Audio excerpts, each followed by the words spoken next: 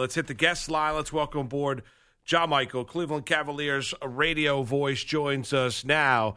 John, Mark Malusis with you here on CBS Sports Radio. Thanks for a couple minutes this morning. Oh, you got it, Mark. How are you? I'm doing well, John. Doing well. And what's the feel and the vibe after the deal is finally is finalized and an extra second-round pick is going the Cavaliers' way? What is the tone and the tenor of the Cavalier fan? I think the feeling's pretty good, Mark. I mean, you hate to lose a talent like Kyrie Irving, but, since all this broke a couple of weeks ago that he didn't want to continue here in Cleveland, wanted to be the face of his own team, it seemed almost inevitable that they were going to trade him. I mean, the Cavs weren't going to give him away for nothing, but if the right deal came along, they were going to make the move, even if it's potentially the Cavs' biggest rival in the East. So, this deal checked a lot of boxes. I mean, if you give away an all-star point guard, you definitely want a starter in return, and they don't get any starter. They get Isaiah Thomas, who was second-team All-NBA last season. As we look back at last year's finals, what else do the Cavs need? They need to be better defensively. They need to be tougher they need to be tougher, I should say, on the perimeter. Bring in Jay Crowder. He's a gritty, hard-nosed defender. The Cavs like him. They need backup bigs. They're high on the 7-footer, the 20-year-old Anante Zizic.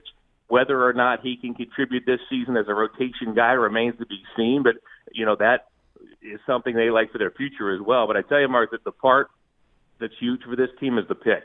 The first-round pick that, remember, is not Boston's pick.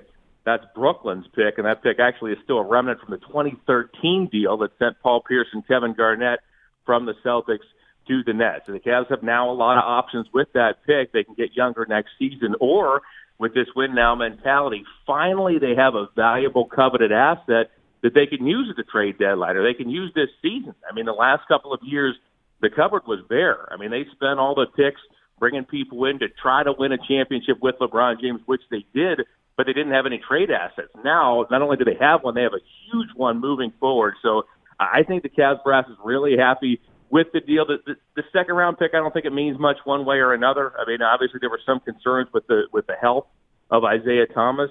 And again, you get a second-round pick for that. But I don't think the Cavs were close to pulling this deal or anything like that. I think the Cavs were thrilled with what they got.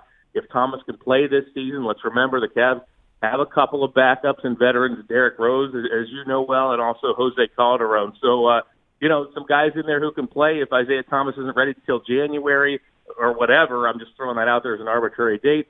Not the worst thing in the world because the Cavs will get along fine and have him for the second half of the season and the playoffs. So overall, I think people here are happy. You hate to lose Irving, but hey, that's a lot of pieces in return. That's a big haul for the Cavaliers in that deal. And any team with LeBron is still going to be the favorite in the Eastern Conference. John, I guess my question is, does this deal get them closer to Golden State? It's a good question, and I'm not sure if it does right away. I mean, in terms of what you're going to get on the floor, and we're talking playoffs here. We're not talking regular season. On the floor, reasonably, you'd think this is an Irving for Isaiah Thomas and Jay Crowder deal. On paper, does that get you closer to the Warriors, which after last year, or 2 seasons ago's playoffs, where these two teams were just about equal, the game goes to Game 7, they pick up a 4-time scoring champion, Kevin Durant? No, probably on paper it doesn't get you there, but I think with that pick, it does give the Cavs the potential to move that pick for an all-star, for something that they're going to perceive the need, when it comes January, when it comes February, to try to make another run. So on paper, does this, pull them even with Golden State? I don't think it does, but does it put them in a position where they conceivably get there? I think it might. We're going to see how this season progresses. And John, conceivably getting closer to Golden State, do you think that would include potentially shopping a Kevin Love and maybe adding another perimeter player to this team, maybe with a package and bring another all-star with that pick in a win-now mentality? Do you think Kevin Love's future, do you think when this season starts up, middle of the year, all-star, trade deadline, do you think Kevin Love could be moved? It's hard to say. I mean, don't get me wrong. Kevin Love's a big part of what this team does. And he had, without question, his best season as a Cavalier last year. Wasn't all-star, didn't play in the game because he was injured. But I think he's a big piece of the puzzle for this team. Now, that said, the front office always has, its feelers out there. If a move can benefit this team, they're going to make it, be it Kevin Love, be it anybody else, virtually outside of LeBron James. So we're going to see. We'll see. Let's remember, too, though, the Cavs don't have a lot of bigs. I mean, they need a body like Kevin Love in there. They need that rebounding. Outside of Tristan Thompson, again, there was a shortage of those bigs last year. I mean, the Cavs There was a reason the Cavs brought in Andrew Bogut. That didn't work out. He was injured. They had Birdman, Chris Anderson in the lineup. He got hurt. Even guys like Larry Sanders made brief appearances down the stretch. The Cavaliers were looking for backup bigs. So I don't think the Cavs are dying to get rid of bigs. I mean, certainly they'd have to get one in return if they did so. So, like I said, we're going to see. But I think Kevin Love's a big part of this team's future, and they're happy with what he's done here in Northeast Ohio. We're talking to John Michael, the radio voice, the voice of the Cleveland Cavaliers. Mark Malusis with you here on this Saturday morning on CBS Sports Radio. John, how about LeBron? I mean, you've read it. We've seen it. You're locked into the situation. You're around him on a day-in, day-out basis. There's a lot of executives that believe that he's, after next year, he'll be done in Cleveland. Do you think LeBron has made any kind of determination about his future?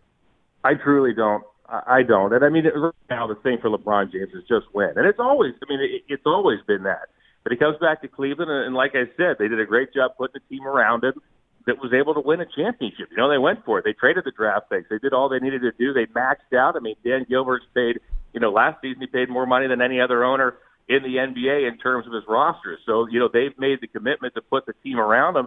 I think it's just about winning, it's not about contending. It's about winning championships. It's not about winning the Eastern Conference. That's not good enough just to bow out in the finals to a Golden State or to a Houston or to the best of the West. It's about putting players around this guy. And if this team is competitive and has a future where he can see this team winning championships in the future, which has always been the goal of this organization, he's going to stay. So I think it's just a win mentality for LeBron. He's realizing that despite the fact that he's still, one of the most physically fit people on the planet, let alone on the basketball floor, he's getting to that point in his career where he's starting to sit back and saying, hey, I need more championships. So that's the goal of the front office, around him with the kind of players that he's going to need to do that.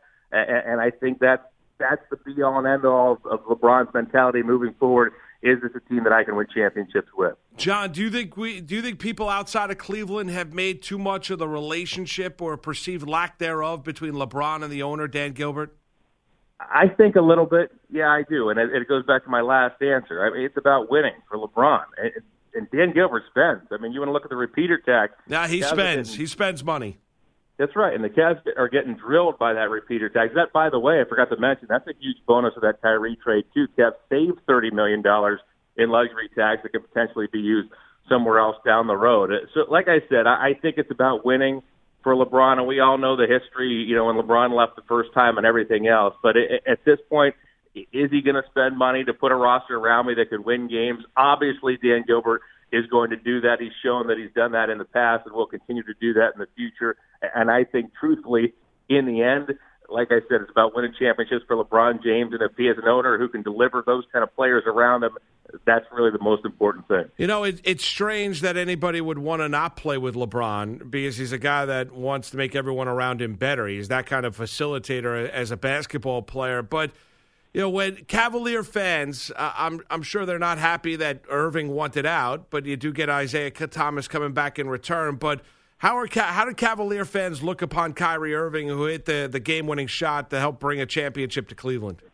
Well, I think the news originally was surprising, and frankly, it was surprising to a lot of us within the organization too. I mean, you knew Kyrie, he's a proud player, and he's a guy who wanted to be regarded as one of the best in the NBA, and when you play on the same team as LeBron James, that isn't necessarily going to happen. But yeah, I mean, look, Kyrie Irving went from winning 20, 30 games a year his first 3 seasons to being in the finals 3 seasons in a row and having the opportunity to hit that game-winning shot 2 seasons ago in the finals in Game 7 with 53 seconds remaining. So it's a give and take, I guess, and I think a lot of people around here said, well, what's the most important thing? Is it guiding your own team or is it winning championships? And for Kyrie, I think he's made that decision. I think he wants both, but I think he wants to be the face of a franchise. So I think it did catch a lot of people here by surprise. I don't think, people are going to be burning the jerseys or anything else because they certainly appreciate what that young man did for this team. I mean, he was the face of the team for the first 3 years. He's been here since he was a kid. He only played a handful of games in college with Duke before the Cavs picked him number 1 overall when he was 19 years of age. So I think a lot of people here appreciate the things that he did.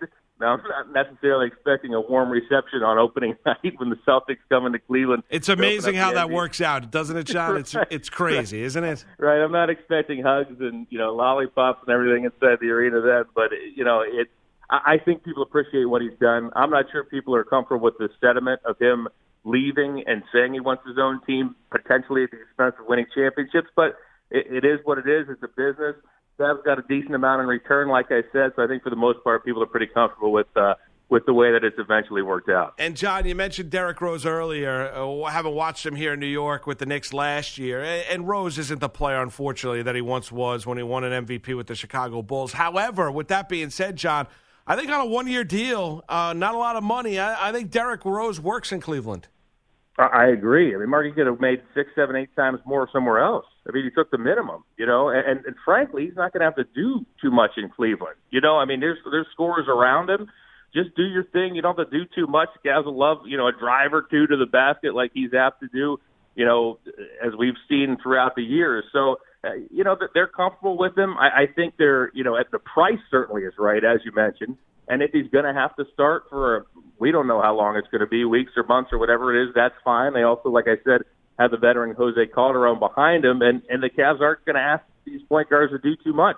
Just do your thing, be the quarterback, the general out there on the floor, and things will take care of themselves when you're alongside guys like LeBron James and Kevin Love. So I think the Cavs certainly are happy to have him. The price was right, and we're going to see. I don't know. We haven't heard any reports officially about how long it's going to take Isaiah Thomas to get back, but it's reasonable to expect that this guy's going to be a big part of the Cavaliers, particularly early when this season unfolds. John Michael, the radio voice of the Cleveland Cavaliers, does a fantastic job. John, thanks for cutting a couple minutes out for us here on this Saturday morning on this holiday weekend. I certainly appreciate it, and continued success, and thanks for your perspective. No, I appreciate the kind words. Thanks. Anytime.